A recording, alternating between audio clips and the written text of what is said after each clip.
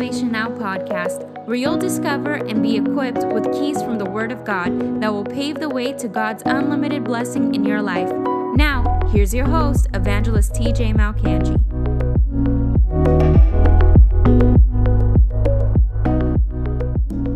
There's something about faith that God will pass over 1 million people just to get to you. And we've titled this broadcast today, What Faith Is, or How Do You Increase Your Faith? The Unlimited Power of Faith, the Force of Faith. How do you increase that faith? Because if you read the book of Romans, which I'm going to read it right now, Romans chapter 12. By the way, if you're just joining me, I would be greatly helped if you would share the broadcast. Like it if you're on YouTube. Comment as much as you can. Help us beat the Facebook and YouTube algorithms. So this is the type of content that goes viral instead of a cat doing a backflip. That would help me a lot. So if you can share it as many times as you can. And let's pump the numbers today and get this word out to as many people as possible. Because remember, the harvest truly is plentiful. It's the laborers that are few. But today you can enroll yourself into the army of God simply by sharing a broadcast. You know, the Bible says that we are to go into all the world and preach the gospel. Well, back in the day, that meant you leaving your house, leaving your family. That meant you having to take a mule and just like going on muleback across the European continent or the Middle Eastern deserts, whatever. Nowadays, all you have to do to share the gospel is to click share. It's the easiest it's ever been to get the gospel into the hearts of people. So help me out today, and God will bless you for it. Romans chapter 12 and verse 3. I want to read the scripture because it's imperative before I move on to anything else to get this understood in you. Romans chapter 12, let's start with verse 1. I beseech you, therefore, brethren, by the mercies of God, that you present your bodies a living sacrifice, holy and acceptable to God, which is your reasonable service. And don't be conformed to this world, but be transformed by the renewing of your mind, by the word of God, so that you can prove to this generation and to our world what is the good, acceptable, and perfect will of God. Verse 3, for I say, through the grace given to me, Paul speaking, to everyone who is among you, not to think of himself more highly than he ought to think, but to think soberly, as God has dealt to each person a measure of faith. The first thing I want you to type out in this broadcast, because I want you not just to think it, I want you to actually write it out so it becomes a little more real to you. The first thing I want you to type out and comment today is, I have faith. I have faith. If you're a born-again believer, if you belong to the family of God, if you're saved, if you have a regenerated spirit, if you call Christ Lord and Savior of your life, the Bible says you have faith. There's too many people that live a very condemning Christianity. They're constantly beating themselves up for a lack of faith. They beat themselves up because they're always saying, I never have enough faith. I don't seem to have faith for this. And they get into this like cruel, self-condemning thought pattern that just crushes them and discourages them from ever even taking a step towards growing their faith. But I want to show you first and foremost from the scriptures. The Bible says you have faith. Well, how do we know that? Because you couldn't even get saved without faith. For it's by grace through faith are you saved. So if you claim to be saved, if you have Jesus in your life, then you have to come to the acknowledgement that I obviously have faith in me. Even if I don't feel like I have faith, even if I don't sense faith in me, even if I don't think I have faith, I know because the Word of God tells me so, I have faith. Now, that's lead me to my next point, is that there are different levels of faith. There are people who operate in a high level of faith. There are people who operate in a very regular level of faith. Then there's others who operate in a very low level of faith. And then there's still others who have zero faith. Those are unbelievers. That's not you listening to me right now, unless you don't know Jesus. And if that's the case, I'm going to give you an opportunity at the end of this broadcast to enter into the family of faith. But if you're a believer, you're not part of that class. You have faith. However, even if you feel like you have little faith, I want to show you keys from the Word of God that'll enable you to not just, you can't pray for your faith to grow. That's not how it works. Scripturally, it does not work that way. Jesus, when the disciples came to him and said, Lord, show us how to increase our faith, he didn't say, you're just to pray that your faith increases and trust God for the process. No, the Bible says, he actually said, if you have faith, then one of the ways, which I'll get into it, one of the ways you can increase your faith is by your confession. You will say unto this mountain, be thou uprooted and moved into the sea, and it shall obey you, and nothing shall be impossible to you. He actually shows them it's not a problem. Your problem isn't that you have no faith because you believe in me. The problem is you haven't learned how to exercise that faith and operate that faith so that it can grow more efficiently. So I want to go through 4 categories, 4 levels of faith that people operate in on the earth. Number 1, and remember, it's your level of insight in the Word of God that determines the level of faith you operate in.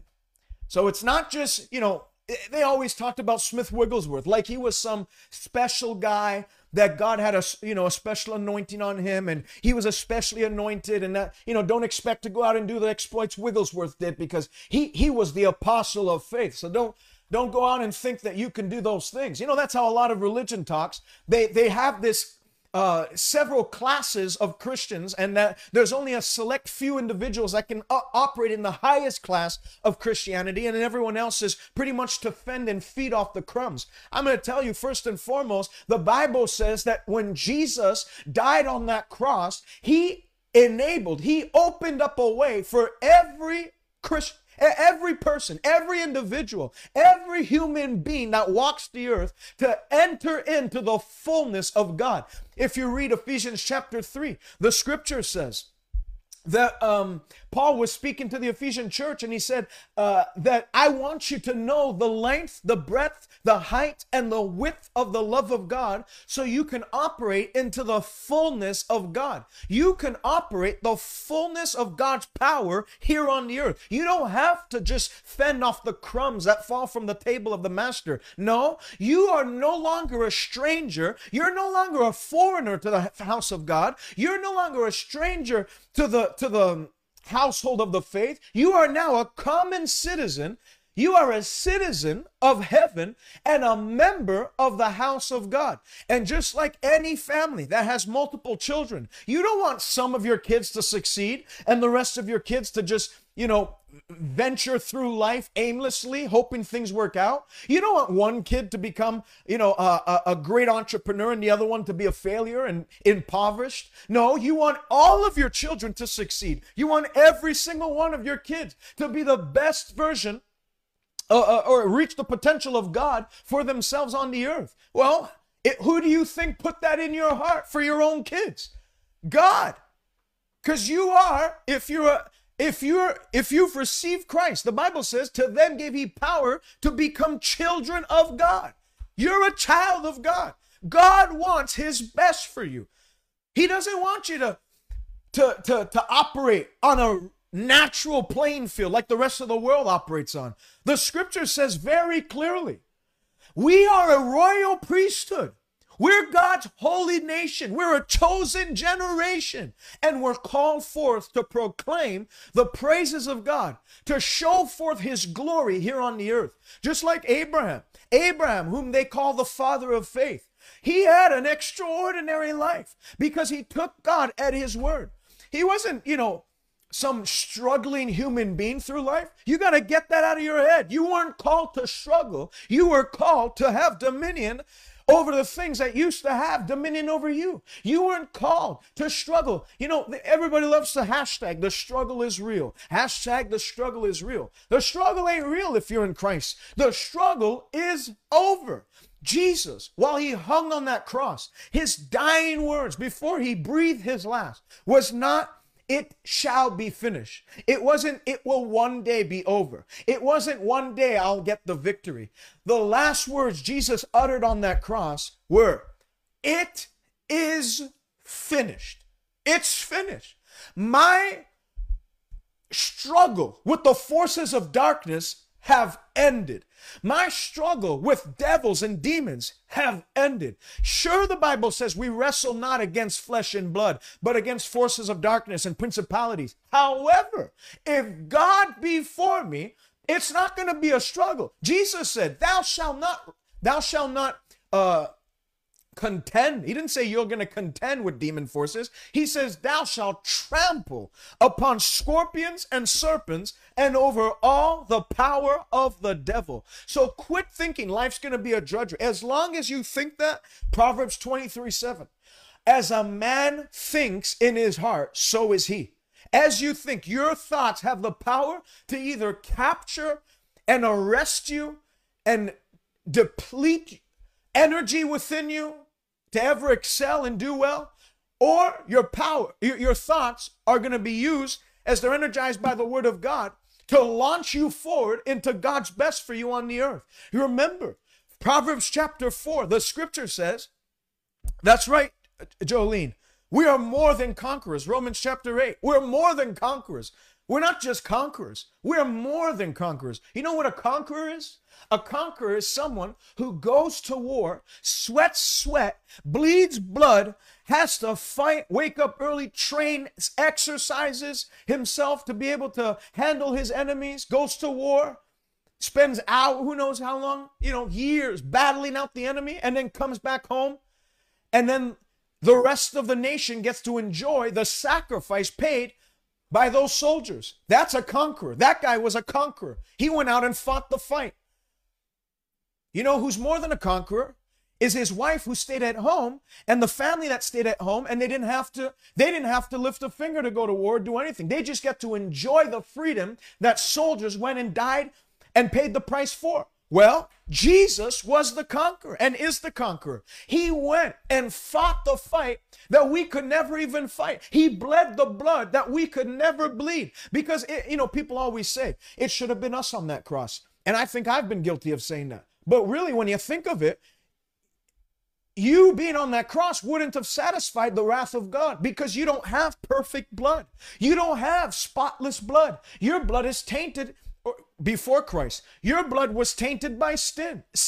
Your blood was tainted by envy. Your blood was tainted by the poison and venom of sin. So it wouldn't have sufficed. It wouldn't have been sufficient. Jesus was the perfect, spotless, without blemish Lamb of God, who through the eternal Spirit has sacrificed his life and has now entered into the most holy place to obtain eternal redemption for you and I. That's why Jesus is the conqueror. He conquered sin and death. He conquered the demon and the devil and his forces. He conquered death, hell, and the grave. Revelation 1, John on the island of Patmos beheld him. And he said, I saw him whose eyes were like a flame of fire. I saw him whose hair was white as wool, whose face was like the sun shining in its brilliance. And I fell as one dead. And he laid his hand on me and lifted me up. And he said, don't be afraid. Hallelujah. I am he who was dead, but behold, I live, and I hold the keys of death, hell, and the grave. Jesus conquered the forces that were against us. But understand this. We are said to be more than conquerors. Because while Jesus went to war against the forces of darkness and obtained our redemption, all we have to do is believe and receive. You don't even have to lift a finger. You just have to believe what Jesus did for you, what he died for, what he died for. You just have to understand that his blood was shed. He took stripes on his back. He was the Bible says, wounded so that we can be healed. And as such, the benefits. That's why David said, bless the Lord, O my soul, and forget not all his benefits. I'm telling you, this Christian life is not a life without benefits. The Christian lifestyle is a life that's loaded with benefits. David said, I'll not forget his benefits. He forgives all my sins. He doesn't forgive some of my sins. I'm not half forgiven. I don't have to dwell on my past because he blotted out my sins and transgressions by his own blood. And my sins, the Bible says, my sins and my lawless deeds, he doesn't remember anymore. You know what that tells you?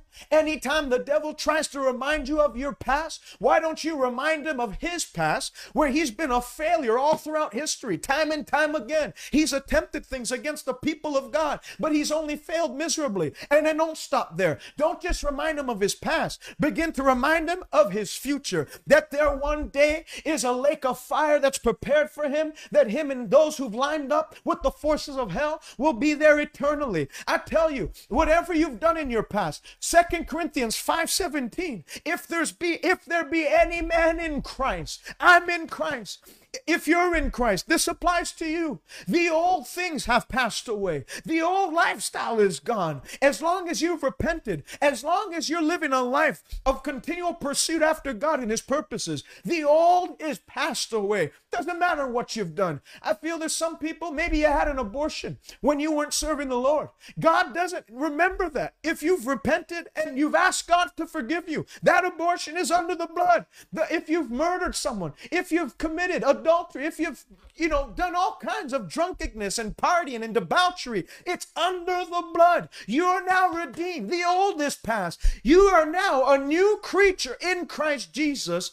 And the Bible says he has cleansed you, he has sanctified you, and he has justified you by his Spirit. Hallelujah. Hallelujah. Forget not all his benefits. He heals all your diseases. Not some of your diseases, all your diseases. Well, I know I've heard, God heal others, but, I've never heard of someone being healed of, insert your disease here. I've never heard. Who cares if you haven't heard of someone being healed of that? If God can raise the dead, then what do you think stage 4 cancer is to him? He doesn't even have to bat an eye for that thing to blow off your life. God is eager. You have to get this picture of Jesus in your spirit. Man, we're at 98 people watching us live. This is the most we've ever had on any broadcast. If you're just joining me right now, share the broadcast. Like it if you're on YouTube, and share it on YouTube. Thank you so much for joining me today. He heals all my diseases. If God can raise the dead, who cares about what you have? You think it's hard? I mean, look, Moses gets to a Red Sea. Talk about impossible situations. But you know what? That's why I'm taking the time to preach on faith. Because faith gives you victory over impossible situations. Stop bringing up how hard your case is to God. Stop doing that. If there's something you can discipline yourself, prayer is not you going into the prayer closet so that you can complain about your situation, or you can talk about it, about how hard it is, and just reason it out. No, Proverbs 3, we are to trust in the Lord with our hearts and lean not on our own understandings. Stop trying to reason out how it's going to get done. Dig the valley full of ditches, and God's going to fill it. Do your little part. Like Moses, he took the rod and he waved it over the sea. He did what he, as a human, was able to do. And God did what he, as God, is able to do. Take God at his word. Don't dwell on the difficulties of what you're facing. Dwell. The Bible says in Philippians chapter 4, whatsoever is true. Whatsoever, first of all, before that, 4:6 says, don't be anxious about anything. You know what happens when you start thinking about how hard things are and impossible things will be? You start to get anxious. You start to get a little worried. You start to get, racing thoughts. Proverbs 4 says that we are to guard our hearts above everything else, for out of it flows further issues in life. So if you don't have a guard over your heart, what you dwell on, what you meditate on, the issues of life are going to multiply.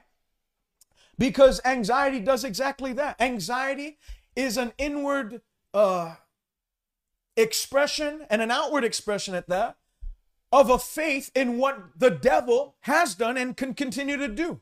Peace. Peace. The Bible says, be anxious for nothing, but in everything, by prayer and supplication, make your requests known to God and thank him for it. So we don't just, Lord, I need this done, and then go out and complain about it. No, Lord, this is what I need done in my life. This is where I know things are out of line in my life, and your word says it's not to be out of line in those areas. So, Father, I ask you to do something about it. And then the Bible says we're to couple that prayer of request, of petition, with thanksgiving. Now, what do you do the next time you think about your problem? You don't have to go back to God and say, Lord, I need this done again. No, you already asked once. If my kid came up to me and said, Dad, I would like some yogurt, and then I give him the yogurt, and he holds the yogurt in his hand, and then he continues to ask me, Father, I'd like some, Father, he doesn't call me Father. Dad, I'd like some, he doesn't call me anything. He can't even speak. He says, Dada. He's like a year and a half. But hypothetically, if this happened, Dad, I would like some more yogurt. And I just looked at him and said, I gave you the yogurt. Yes, but Dad, I would like yogurt. I gave you the yogurt. If I emptied out the whole fridge and gave him all the yogurt he wants, and he keeps asking me, Dad, I'd like some yogurt. You have it. So what do? When you ask and make requests, your requests known to God? You do, until you see it manifest in the physical, you begin to lift up your hands and say, Father, I thank you that I have my yogurt. Father, I thank you that I'm healed in my body.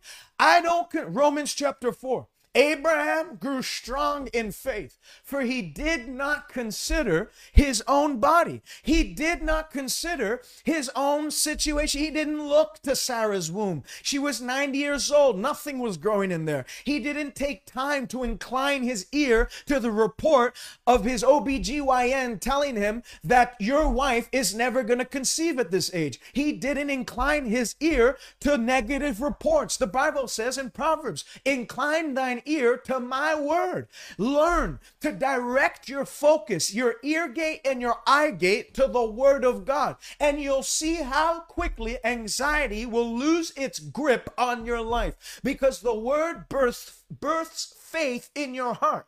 And the answer, the cure to the spirit of fear, which is the root of anxiety, is not squeezing your eyes and just hoping it goes away. No, the cure to the spirit of fear is the spirit of faith, and that spirit of faith grows in you as you think on, dwell on, and meditate upon God's word. Hallelujah.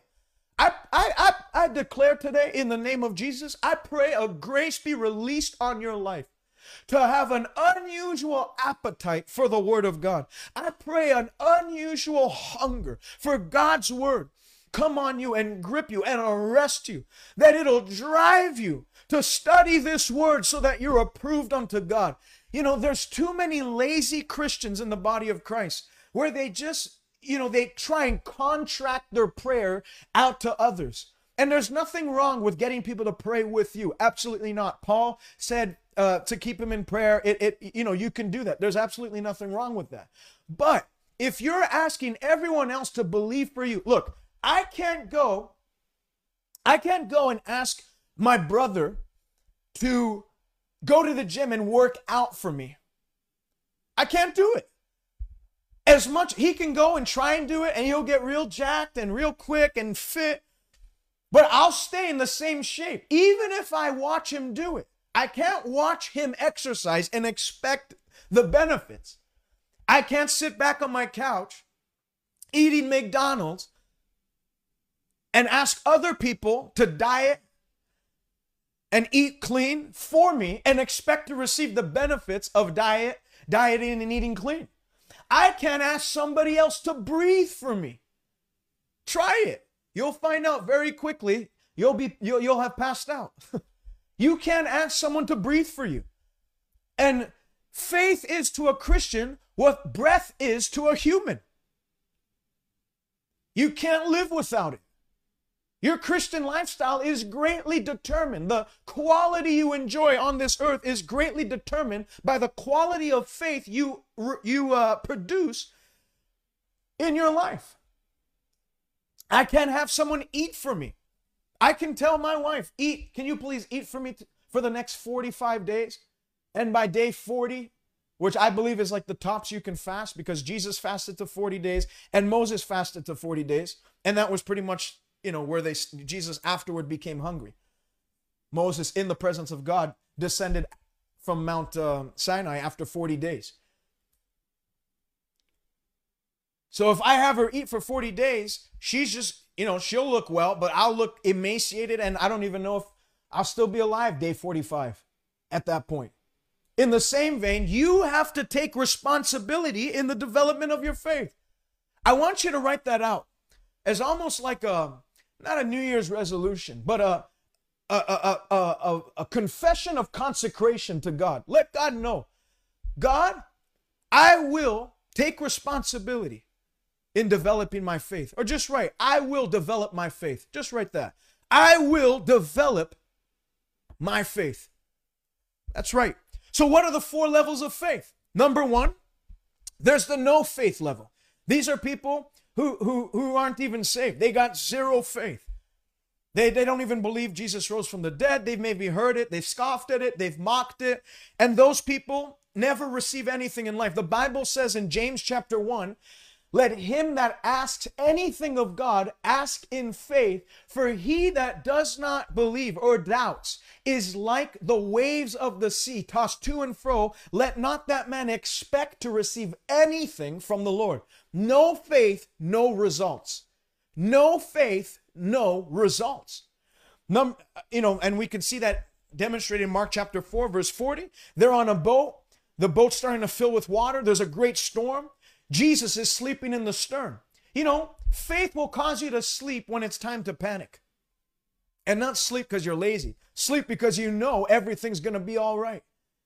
He's sleeping in the stern. The disciples come to him and say, don't you care that we're perishing? And obviously, the disciples didn't understand why Jesus came to the earth, because they asked him that question. Don't you care that we're perishing? If I were him, I would have replied, don't you know why I'm here in the first place? God so loved the world, he didn't want you to perish, but to have everlasting life. But he just got up, rebuked the wind and the storm, and there was a perfect calm. And he looked to his disciples and he said, how is it that you still have no faith? Number 1, the no faith level.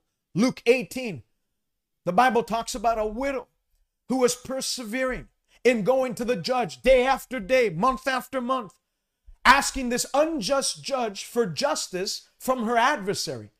And though the judge did not care about God, he didn't regard people, meaning he didn't care about people. He was a very selfish judge. Yet he said to himself, I will give this widow justice from her adversary, lest she keeps coming to me and weary me out. Jesus looks to his crowd that he's speaking to, and he says, hear what the unjust judge has just said. And shall not the God, so this is a guy who doesn't care about people, and he still said, if you'll persist like that, man, just leave me alone. I'll slam the hammer in your favor. Go in peace. I've dealt with your case. If an unjust judge reacted that way, shall not the judge of the whole earth, the righteous judge, the judge who said in Psalm 9, for the oppression of the needy and the sighing of the poor, now I shall arise and set him in the safety of which he yearns. If God, who loves you so much that he didn't spare his only son, but delivered him up for us all, if that God hears your case, shall he not, the Bible says, avenge them speedily? Will he bear long? Meaning, will he take long to do it? No. But then verse 18, verse 18, I think it is. Luke 18. No, it's Luke 18:10. The Bible says, nevertheless, when the Son of Man cometh, will he find this type of faith on the earth? So the no faith level, it ain't going to get you anything. Wouldn't even matter if Jesus himself appeared in your bedroom. If you refuse to believe, Jesus appeared in Nazareth.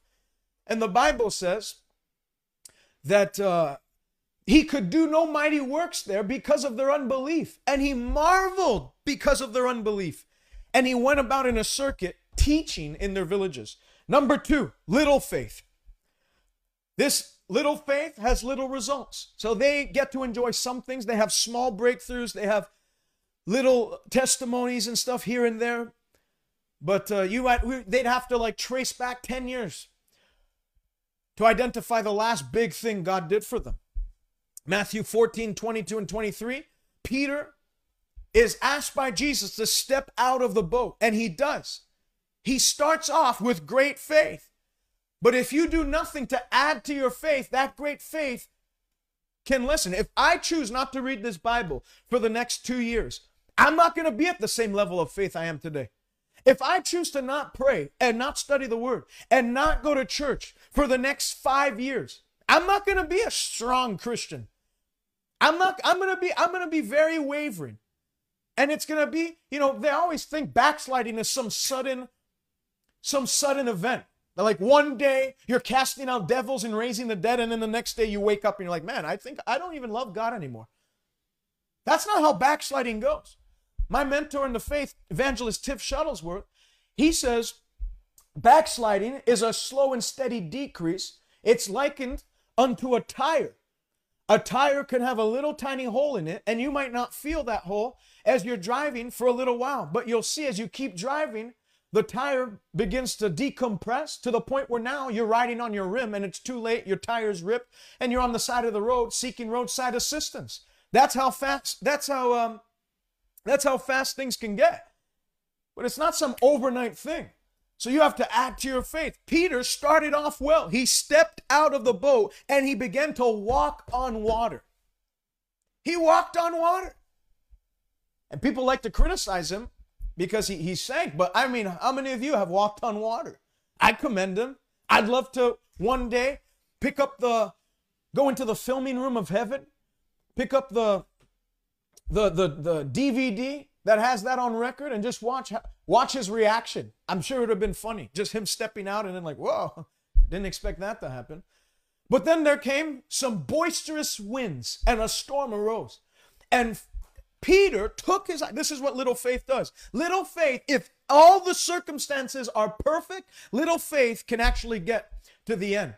But if there's one slight miscalculation, if there's a storm that rises, if there's too much heat, if there's too much trial, if there's a little bit of trouble and a little bit of stirring of the waters, little faith doesn't have within it the capacity to make it to the end. He looked at the storms. He looked at the boisterous winds. He looked and he felt the wind beating against him, and he took his eyes off Jesus. And that's when gravity lost its hold on him and he began to sink. He began to sink. Little faith has little results. Matthew 6, Jesus says, you're not to worry about your life, about what your body, what you should eat, what you should put on. And he says, look at the lilies of the field, how they neither toil nor spin. Yet even Solomon in all his glory was not arrayed like one of these. Shall not God much more clothe you, O ye of little faith? Little faith. Little faith is constantly they're always battling in the arena of reason.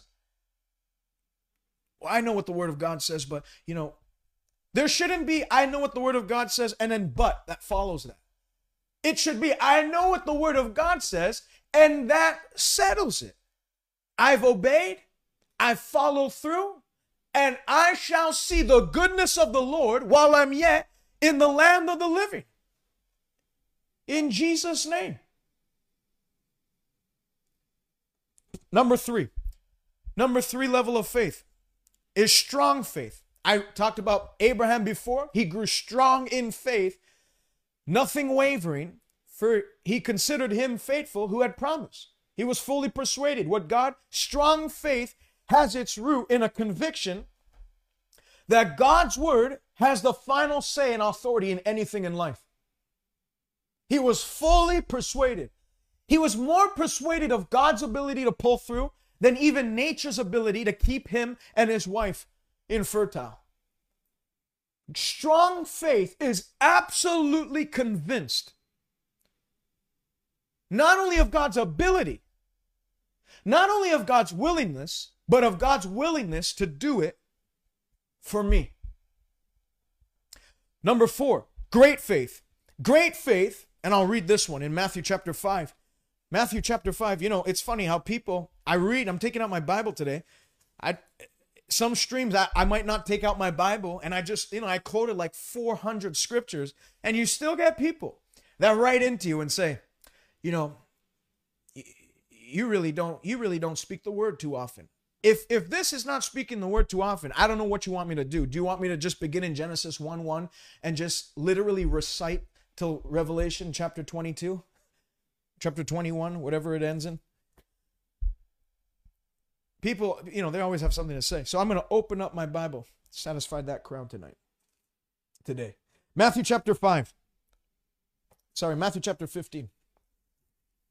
Matthew chapter 15, and beginning with verse 21. And Jesus went out from Tyre and departed to the region of Tyre and departed to the region of Tyre and Sidon. If you're just joining me now, just now, I'd be greatly encouraged and helped if you'd share the broadcast. Thanks for everyone who's taking their time on this Thursday afternoon, if you're in the East Coast, or if you're in the West Coast this Thursday morning, to be with me. I pray this is being a great blessing to you. If it's of any value to you, please share it. It'll help others. Matthew 15 and verse 21. And Jesus went out from there and departed to the region of Tyre and Sidon. And behold, a woman of Canaan came from that region and cried out to him, saying, Have mercy on me, O Lord, Son of David. My daughter is severely demon-possessed. But Jesus answered her not a word. And his disciples came and urged him, saying, Send her away, for she cries out for us. She cries out after us. You know, religious mindset is always trying to deflect responsibility to others. She came to get help, and what are the disciples doing? Can you just send her away? If you're watching right now, I feel strongly. There's people watching right now. You've been ignored by a pastor. You've been ignored by a minister. You've had a terrible experience in a church where they really, you needed healing in your body or some impossible situation. And all they did was like deflect their attention. They were like a glorified politician.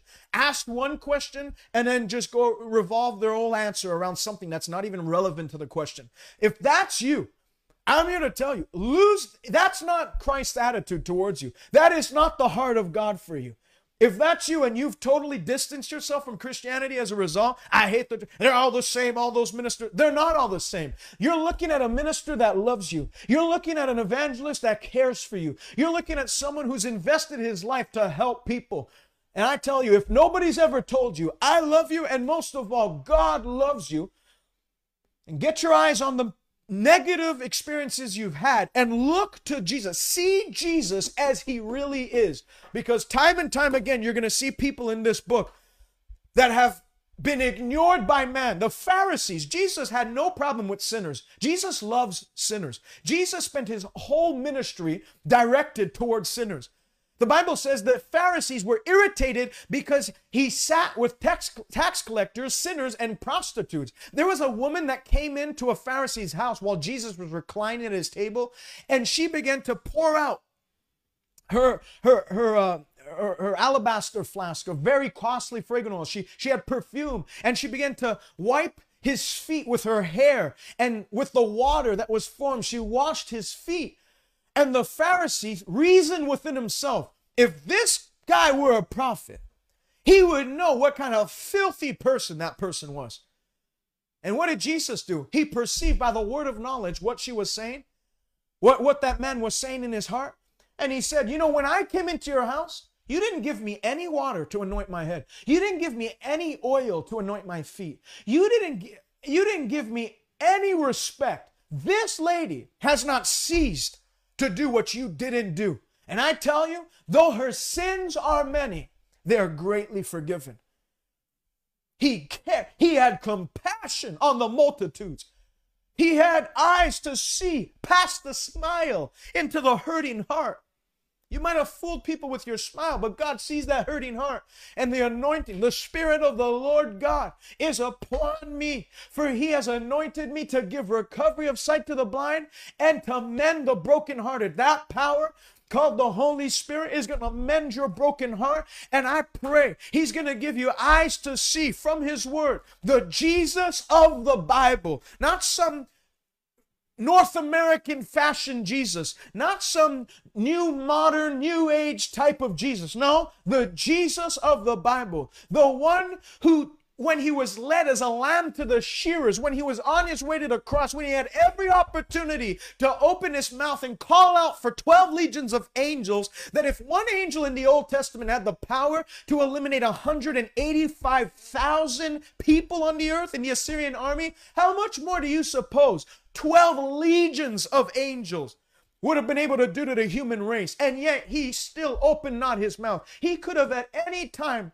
said, Father, send the angels, it's enough. But He didn't. He didn't stop until He said it was finished. And He gave up the ghost. He shed blood. He took a crown of thorns. If He did all that for you, quit believing the lie of the devil that He's not happy with you. God's angry at you. God is angry with the wicked every day. You know, there's a distinction between a wicked person and a sinner. A wicked person is someone who has literally, consciously, deliberately, and intentionally partnered with hell to make man's life miserable. They are people who know that they're doing wrong in selling drugs. People that they know, a lot of politicians fall under this category, where they're making background deals with other nations that they know are going to suppress their own nations. They know they're abortion industry. They know it's wrong. There's no way you can observe an abortion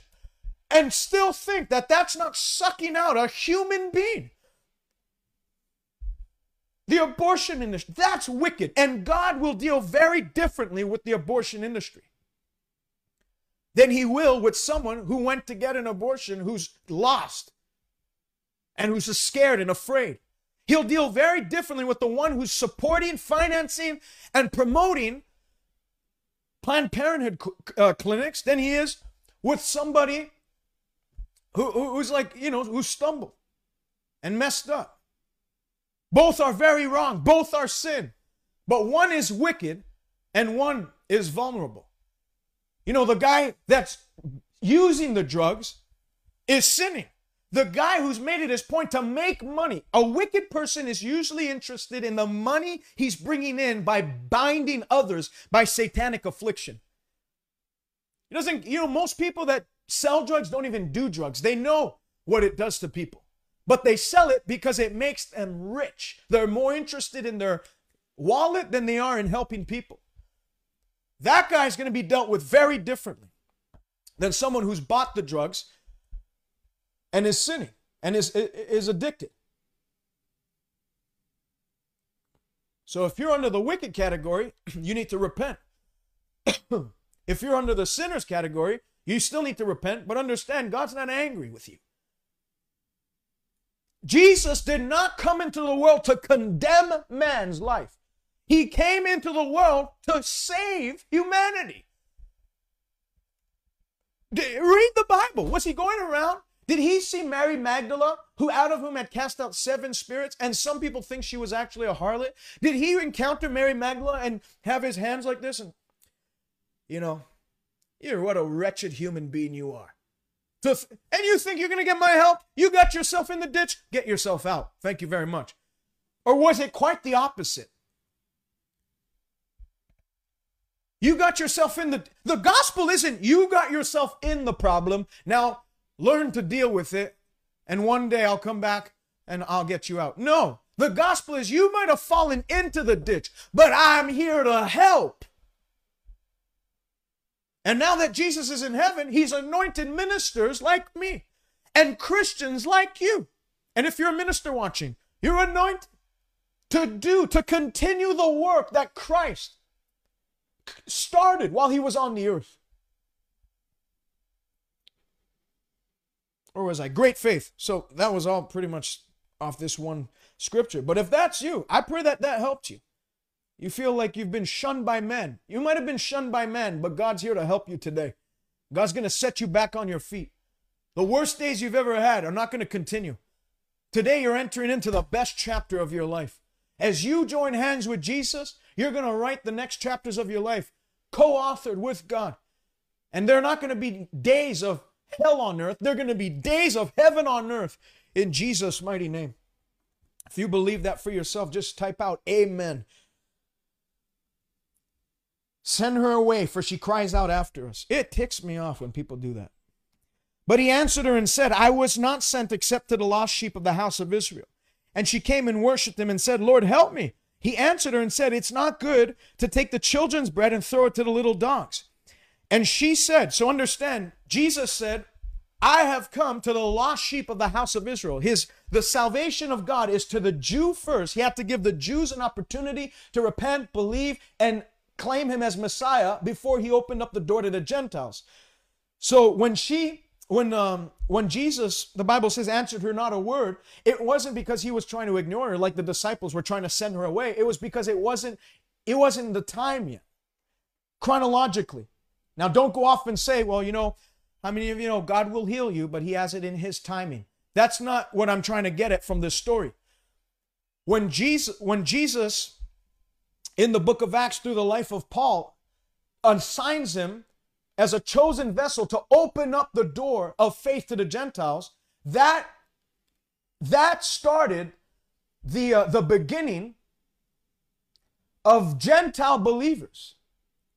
So it's not so that Gentiles can partake of the redemptive package, healing for their bodies, forgiveness of sins, and all that. So now that it's been opened, now that that door is open, Jesus is not saying in my own timing anymore. No. God's timing for healing is 2,000 years ago when Christ died on that cross and took stripes on his back. There are certain things that it's in God's timing, like the vision of God for your life. Write the vision down. Read it and run with it. Though it tarries, it will speak in the end. There are things. Some things in the plan of God aren't going to unfold for you right away. Though your beginnings are small, keep at it. Your latter end shall be greatly increased. Abraham, there was a process to it. But when it comes to things like healing, there's no better time to get healed. And there's no more, God's not going to be more willing to heal you tomorrow than he is willing to heal you today. So we're not pushing those things off, but there are certain things in God's master plan that could take time. And healing is not one of those things. And he said, Lord, yet even the little dogs eat from the crumbs which fall from the master's table. Jesus answered and said, Woman, great is your faith. Let it be done to you as you have desired. Great faith gets what it wants when it wants. This lady was before her time. It wasn't time yet for the Gentile kingdom to be recipients of the fullness of the gospel of Jesus Christ. And yet, because of her persistent faith, she wouldn't let go. Her great faith, the Bible says, she got what she wanted. Let it be done to you as you desire. The Bible says, let it be done to you as you desire. Great faith gets the desires of their heart, as long as, of course, they're in line with God's will. Matthew chapter 8, there's a centurion that comes to Jesus. Master, come, sends a delegate of people. Come and lay your hands on my servant. He's dying and dreadfully tormented, paralyzed. And he says, I will go. Jesus is on his way. And the centurion meets him and says, don't even come any closer. I'm not worthy that you should come under my roof. I'm a man under authority. And I have servants under my authority. And I can say to one, go, and he goes, and to this one, come, and he comes. I understand how authority works. Just speak the word, and I know my servant will be healed. What did Jesus do? Oh, that's that name it, claim it, confession crowd, aren't you? I told you to keep clean from those. No, he actually marveled and turned to the Jewish people. Remember, this centurion's not a Jewish person. He's a Gentile believer, once again. And Jesus turns to the crowd behind him and says, whoa, I have not found such faith, not even in Israel. And he turns to the centurion and says, great is your faith. As you have believed, it shall be done to you. You notice that last verse? As you have believed, so let it be done unto you. That means your life is going to be a product of what you've believed, what you trust. If you believe the enemy's report, your life will be plagued and filled with demonic networking and activity. If you believe God's report, your life will be filled with good reports. By faith, the elders obtained a good report. Number 5, in the last section, is the spirit of faith. So I'll go through the 5 levels of faith. 1 is no faith. 2 is little faith. 3 is strong faith. 4 is great faith. And 5 is the spirit of faith. This is the God kind of faith. This is when you operate by the Spirit on the same level of faith God operated in when he created the earth. The Bible says in Mark 11:22 and 23, have the faith of God. For if you should say unto this mountain, be thou uprooted and be cast into the sea, and you don't doubt in your heart. The God kind of faith is totally absent of doubt or unbelief. It's the purest form of faith. And if you'll have faith, and not doubt in your heart, Jesus said you will speak. So that type of faith is a speaking faith. The God kind of faith is a speaking faith. If your faith doesn't have a sound, it won't have a sign. A soundless Christian is a signless Christian. The Bible says in Thessalonians, the word of the Lord has gone forth and has gone throughout this earth. Your voice is heard in all the earth. The God kind of faith has a voice to it. It's expressed through the words that you speak.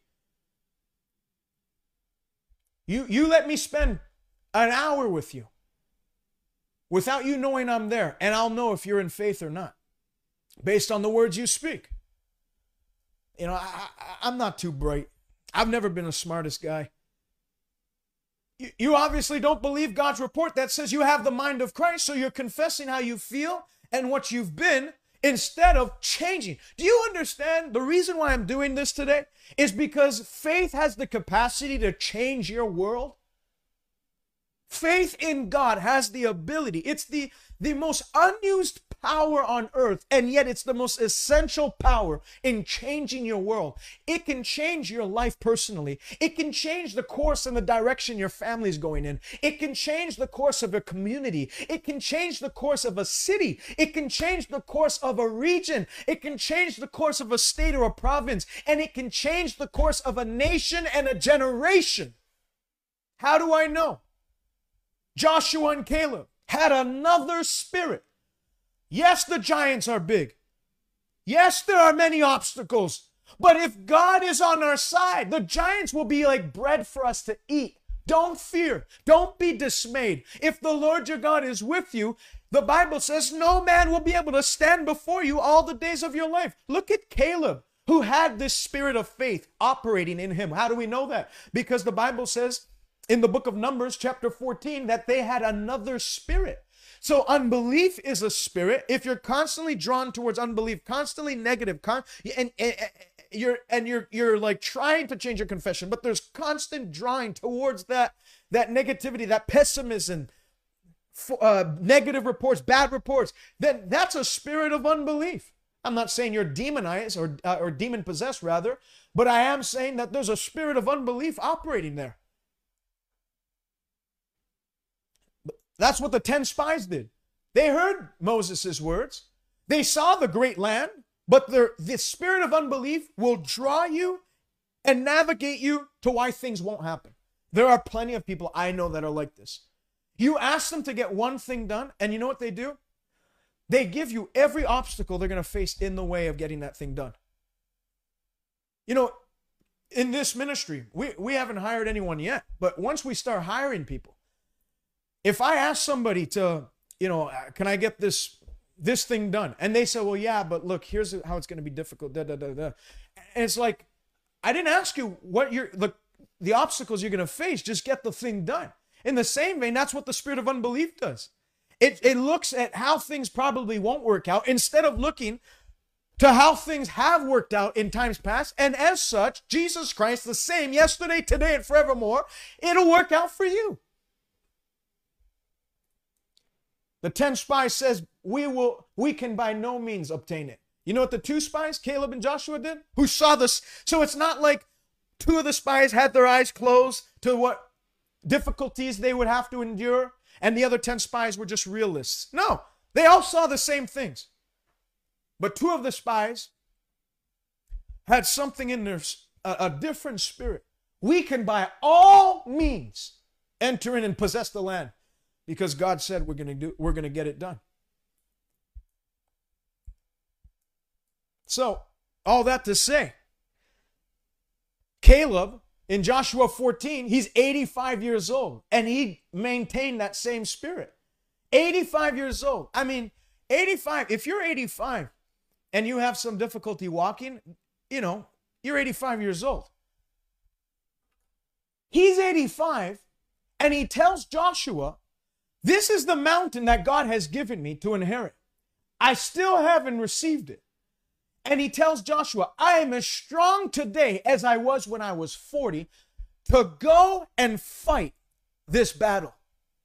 Not to, to wake up in the morning and put my dentures on. I'm as strong today as I was when I was 40 to fight. Give me now this mountain.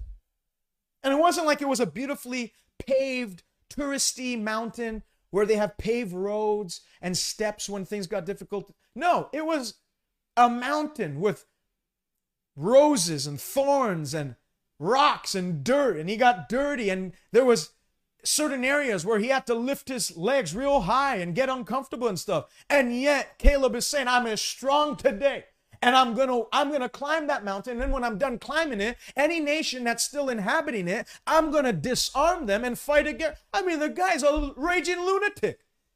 What got him to speak that way? It's the spirit of faith. I prophesy in the name of Jesus Christ. That spirit called faith is coming alive in you today. You can't spend an hour with me on this broadcast talking about this subject, just scripture after scripture, and leave this broadcast the same way you entered into it. That spirit called faith, the Bible says, 2 Corinthians chapter 4 and verse 13, we having the same spirit of faith as they had, they believed and therefore spoke. We also believe and therefore speak.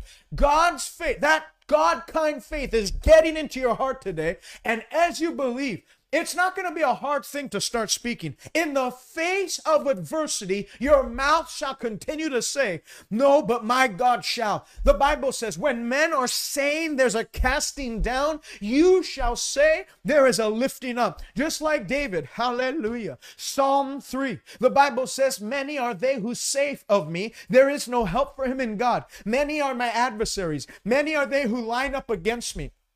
He didn't deny the obstacle, but David said, but I will say of the Lord, you are my crown. You are my glory. You are the lifter of my head. You are my defender. You are my champion. You are he who makes every crooked way straight. You are he who makes a way where there is no way. You are he who is the dreaded champion who stands by me, that though the enemy come in one way, he shall flee 7 ways. That's the confession. You're not going to waver from that confession. You're going to hold fast that confession of faith. And as he who promised is faithful, he shall bring it to pass in the mighty name of Jesus Christ. Hallelujah. Hallelujah. I want you to write that out in the comment section. I have the spirit of faith. I have the spirit of faith. I have the spirit of faith. Hallelujah. Man, if you have to run and jump, you go ahead and do that. Yeah, you notice that even if you came into this broadcast and you felt down and you felt discouraged and you felt heavy laden, all of a sudden you feel light. What do you think that is? The entrance of his word brings light, and that light shines out darkness, and darkness can't do anything about it. The word of God is it. Proverbs 4. Let me get in very quickly, and I'm going to release a video either tomorrow or sometime this week. But I want to at least cover 4 ways to increase your faith. 4 ways to increase your faith. 4 practical steps you can take today that will increase your faith, so that what you're feeling right now, you can actually continue to feel that. It doesn't have to be a sensation. No, you can actually continue to operate in this. I'm not saying you're always going to feel this like energy running through. There's going to be times where you might not feel anything, but there'll be something in you that no matter what you feel, you won't change your confession. So let me give you 4 practical ways, because a lot of times we can talk about faith, we can motivate people to want faith and desire faith, but then they don't even tell people how to increase your faith. So what's the point?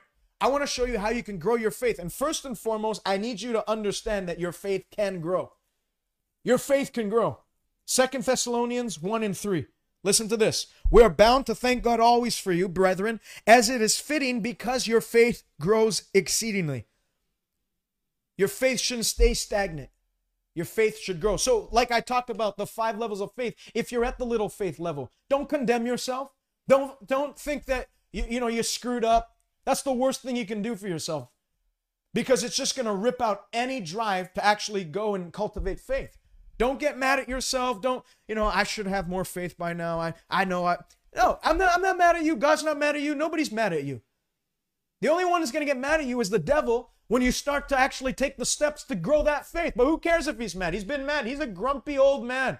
He's a dumb bean. He's been mad since since he fell. But remember, I saw Satan fall from heaven like lightning, and Jesus said, you have power over him and over all the power of the devil, and nothing shall by any means harm you. So who cares if he's mad? Get him mad. He should be mad. He's going to hell. You can grow your faith. 4 ways, practical ways to increase your faith. Number 1, this is a given. Faith cometh by hearing the word of God. Number 1, the word of God in front of you, read, studied, will develop the measure of faith you have and let it grow into something you never thought imaginable. The Bible says in Proverbs chapter 4 and 20 and 22, the Bible says, my son, let these words never depart from your sight. Keep them in the midst of your heart. Let them never depart from your sight. Keep it in the midst of your heart, for it'll be life to those who find it. What's that life? It's that faith life. The just shall live by faith. Those who find it, that life shall be in them, that faith life. It infuses the God order of life in you, the divine nature.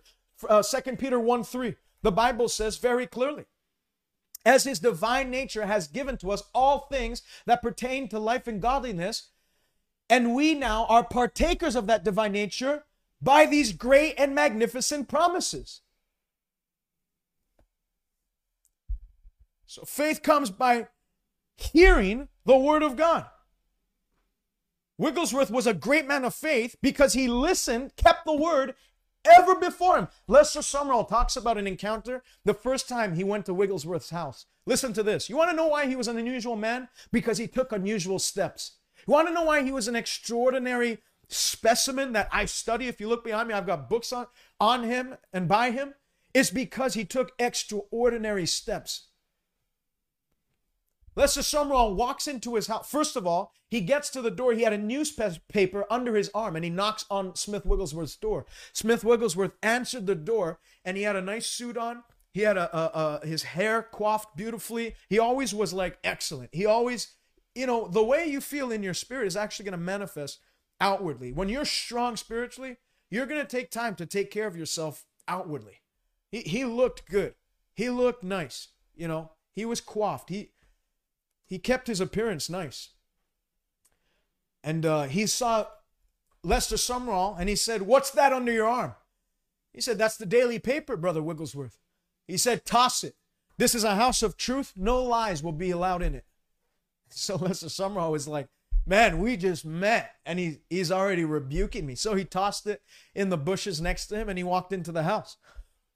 He grabs his little pocket Bible. He says, "Sit down."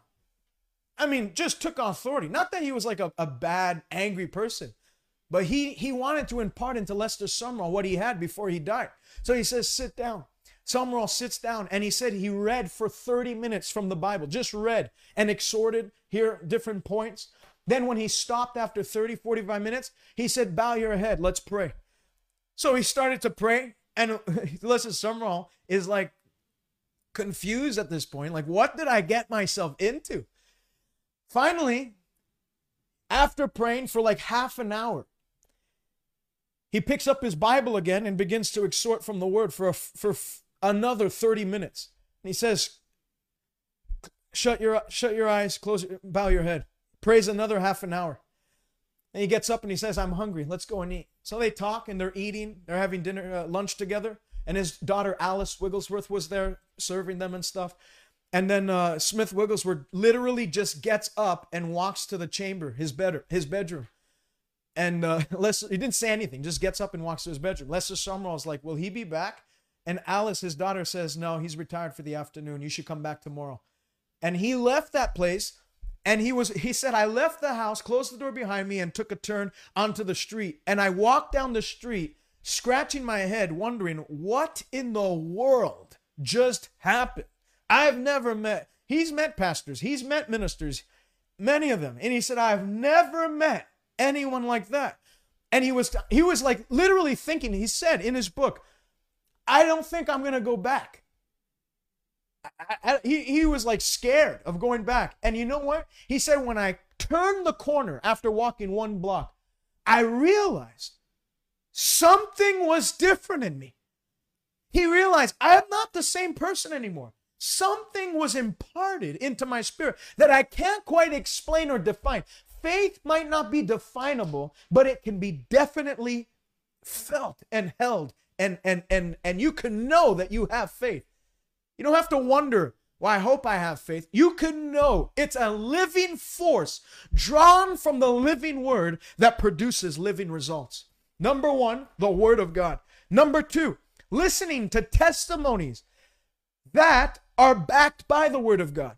So just having a testimony, God healed me, whatever, that's not going to produce faith. But if that testimony is backed by God's word and scriptures as to why, that person says, I got healed because I stood on X, Y, and Z, scriptures found in the word, that'll build your faith.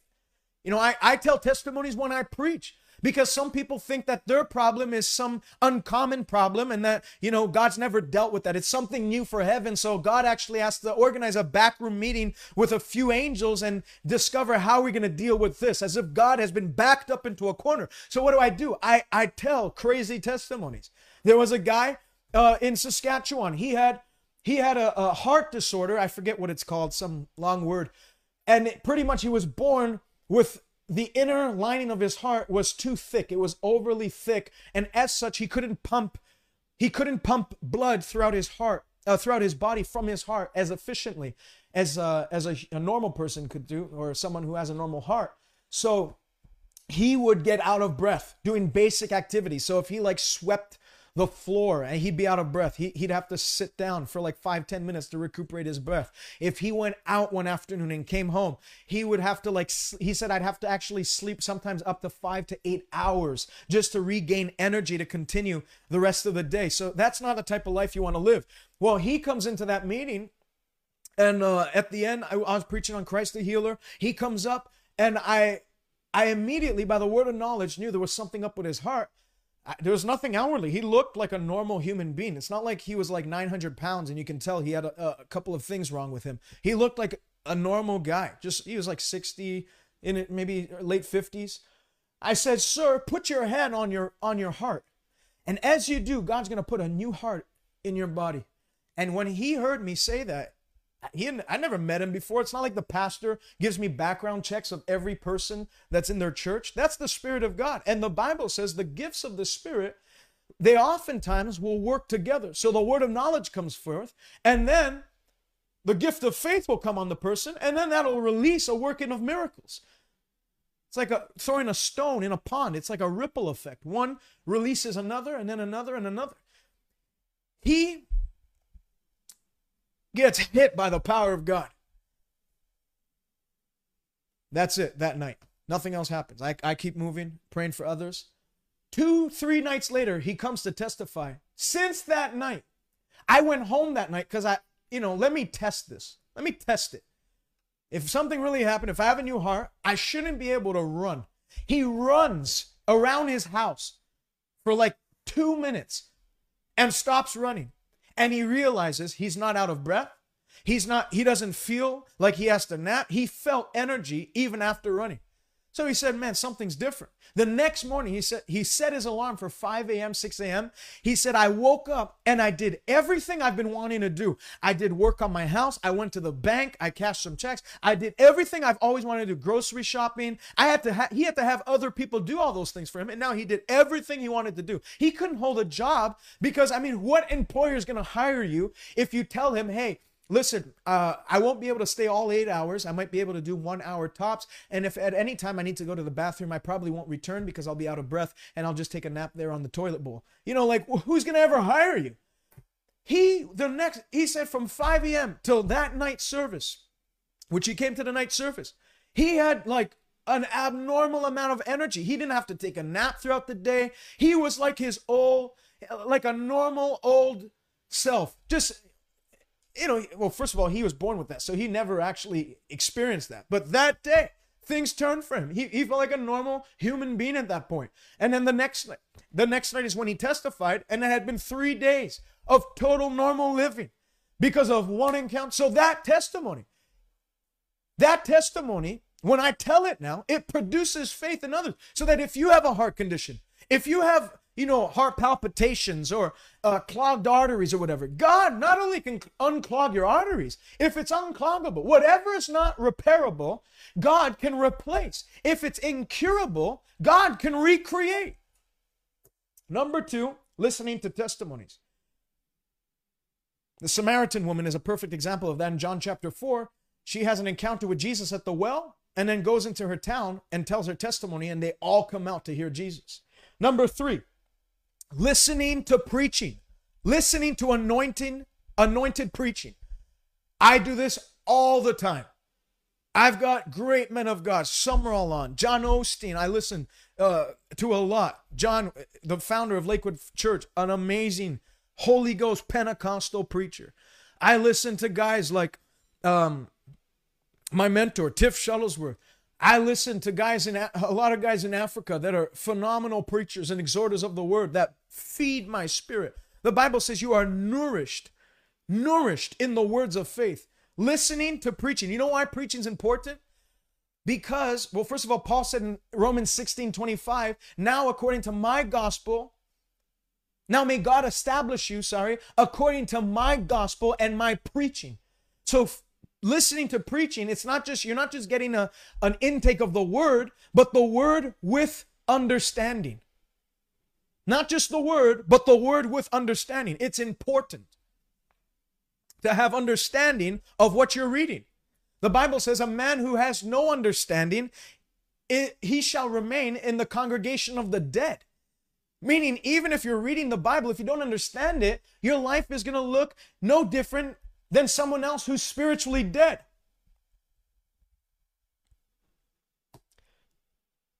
Acts 14, a man at Lystra is impotent, lame, from his mother's womb, never walked. Paul is preaching.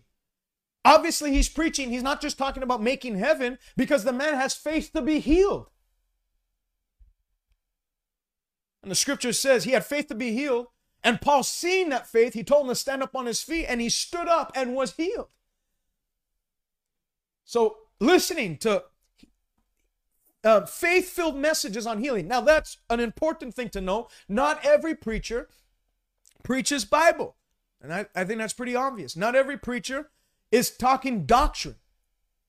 They talk experience. Run. If all they do is talk about their experience, run. It needs to be scripture-based experience if there's any experience. If all they do is talk about, their tragedy in life and how, I know what the word says, but do you remember Job? First of all, understand Job. There was the Noahic covenant when Job was alive. That's it. There was no covenant with Abraham. There was no covenant because though it's in the middle of your Bible, Job chronologically takes place before Abraham. That's what studies show. So you can't say I'm like Job. And even if you were like Job, which you're not, because Job cried out, if my Redeemer were here, he would stop this. Well, did our Redeemer come? Yes, he came and he left and he now lives in our heart. And even if you want to be Job, at the end of an 18-month ordeal, the Bible says Job was restored, double everything he had lost. So instead of focusing on the bad things that happened to Job, why don't you focus on, yes, it's scriptural to be challenged in life, but it's unscriptural to be defeated. That all things are going to work together for good to those who love God and are called according to his purpose. So listening to preaching will stimulate faith. And then number 4, you need to guard your heart against foreign reports. Set a guard over your heart. Don't just intake. Watch what you listen to. Watch the music you listen to. Not every Christian song should be listened to. A lot of it is just, why things didn't work out for me, and but I'm still hanging on and stuff. Why are you going to listen to that? If any time David, at any time in his Psalms, says that he was being challenged, there were adversaries. It never ended there. There's adversaries and people are challenging me. Saul's out to kill me. But, hopefully it'll work out one day. No, he says, why so downcast, O my soul? Hope in God. You're going to praise him for the help of his countenance. There's always a punch of faith. There's always a turnaround. There's always, yes, things might be going like this right now. However, I know my God will make a way.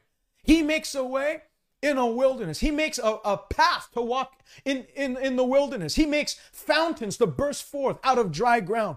And I pray in the name of Jesus, as this faith comes alive in you today, that seemingly impossible obstacle is getting leveled in the name of Jesus Christ in your life. You're being healed right now by the power of God in Jesus' name. You're being restored. Your marriage is being restored. Your relationship with your children, supernaturally, the angels of God are being dispatched to orchestrate restoration in the area of your family in the name of Jesus Christ. Your passion for God is being reignited now in the name of Jesus Christ. Hallelujah. If you're watching right now, all this is meaningless unless you first have believed in Jesus Christ as Lord and Savior of your life. God so loved the world that he gave his Son, that all you have to do to be justified before his sight. Justified, what does that mean? Just if I'd never sinned, to be sinless before him, to be perfect in God's eyes, is to believe on Jesus and what he's done for you at that cross. Jesus, why did he have to die? People always say Jesus died for you. Why did he die? Because there's a sin stain on every human being that could not be cleansed. There was no detergent. There was no launderer. There was no laundromat. There was no soap and water that was able to wipe off that stain off the human race. Only the blood of Jesus has the capacity to cleanse us from all sin and to give us God's righteousness. That's why you need to be saved. That's why Jesus needed to be crucified. That's why he laid his life of his own initiative and of his own will. Nobody killed Jesus. Nobody killed. The Romans did not kill Jesus. The devil did not kill Jesus. Jesus said, I lay my life down of myself, of my own volition, because I love the human race and I don't want to see them go to hell. Hell was not made for you, my brother and sisters. Hell was made for the devil and his demons. God made heaven for you. Jesus said, how do we know that? Jesus said, I have gone to prepare a place for you. If it were not so, I wouldn't tell you. But I have gone to prepare a place for you, that where I am, I can receive you to myself, and you shall be with me forever. You can do 3 things today. Number 1, you can reject this message and continue living the way you've been living. Number 2, you can say, I'm not quite ready. And you risk the rapture of the Lord Jesus Christ happening. Or, if you're not under the covenant of God, anything can happen. You're not guaranteed tomorrow. So don't let that be you. Today's the day of salvation. Now's the time to be saved. Or number 3, you can do what I want you to do, and I believe you should do right now, is you should get right with God. Make Jesus Christ Lord of your life. Say to him, I'm going to follow you all the days of my life. I'm repenting of sin. I'm turning away from lawlessness. I'm a new creature now because of what you've done. If that sounds like you, I want you to pray this prayer with me from the bottom of your heart. Say, Father, in Jesus' name, I repent of all sin. Forgive me. Cleanse me. make me white as snow. Though my sins were as scarlet, make them white as wool. I don't want a renovated life. Give me a brand new start with you. I believe Jesus rose again from the dead. I confess he is my Lord and my Savior, and I'll live for him forever. Heaven is my home. God is my Father. I'm a new creature, and I'm never turning back. In the name of Jesus. Amen. Amen. Amen.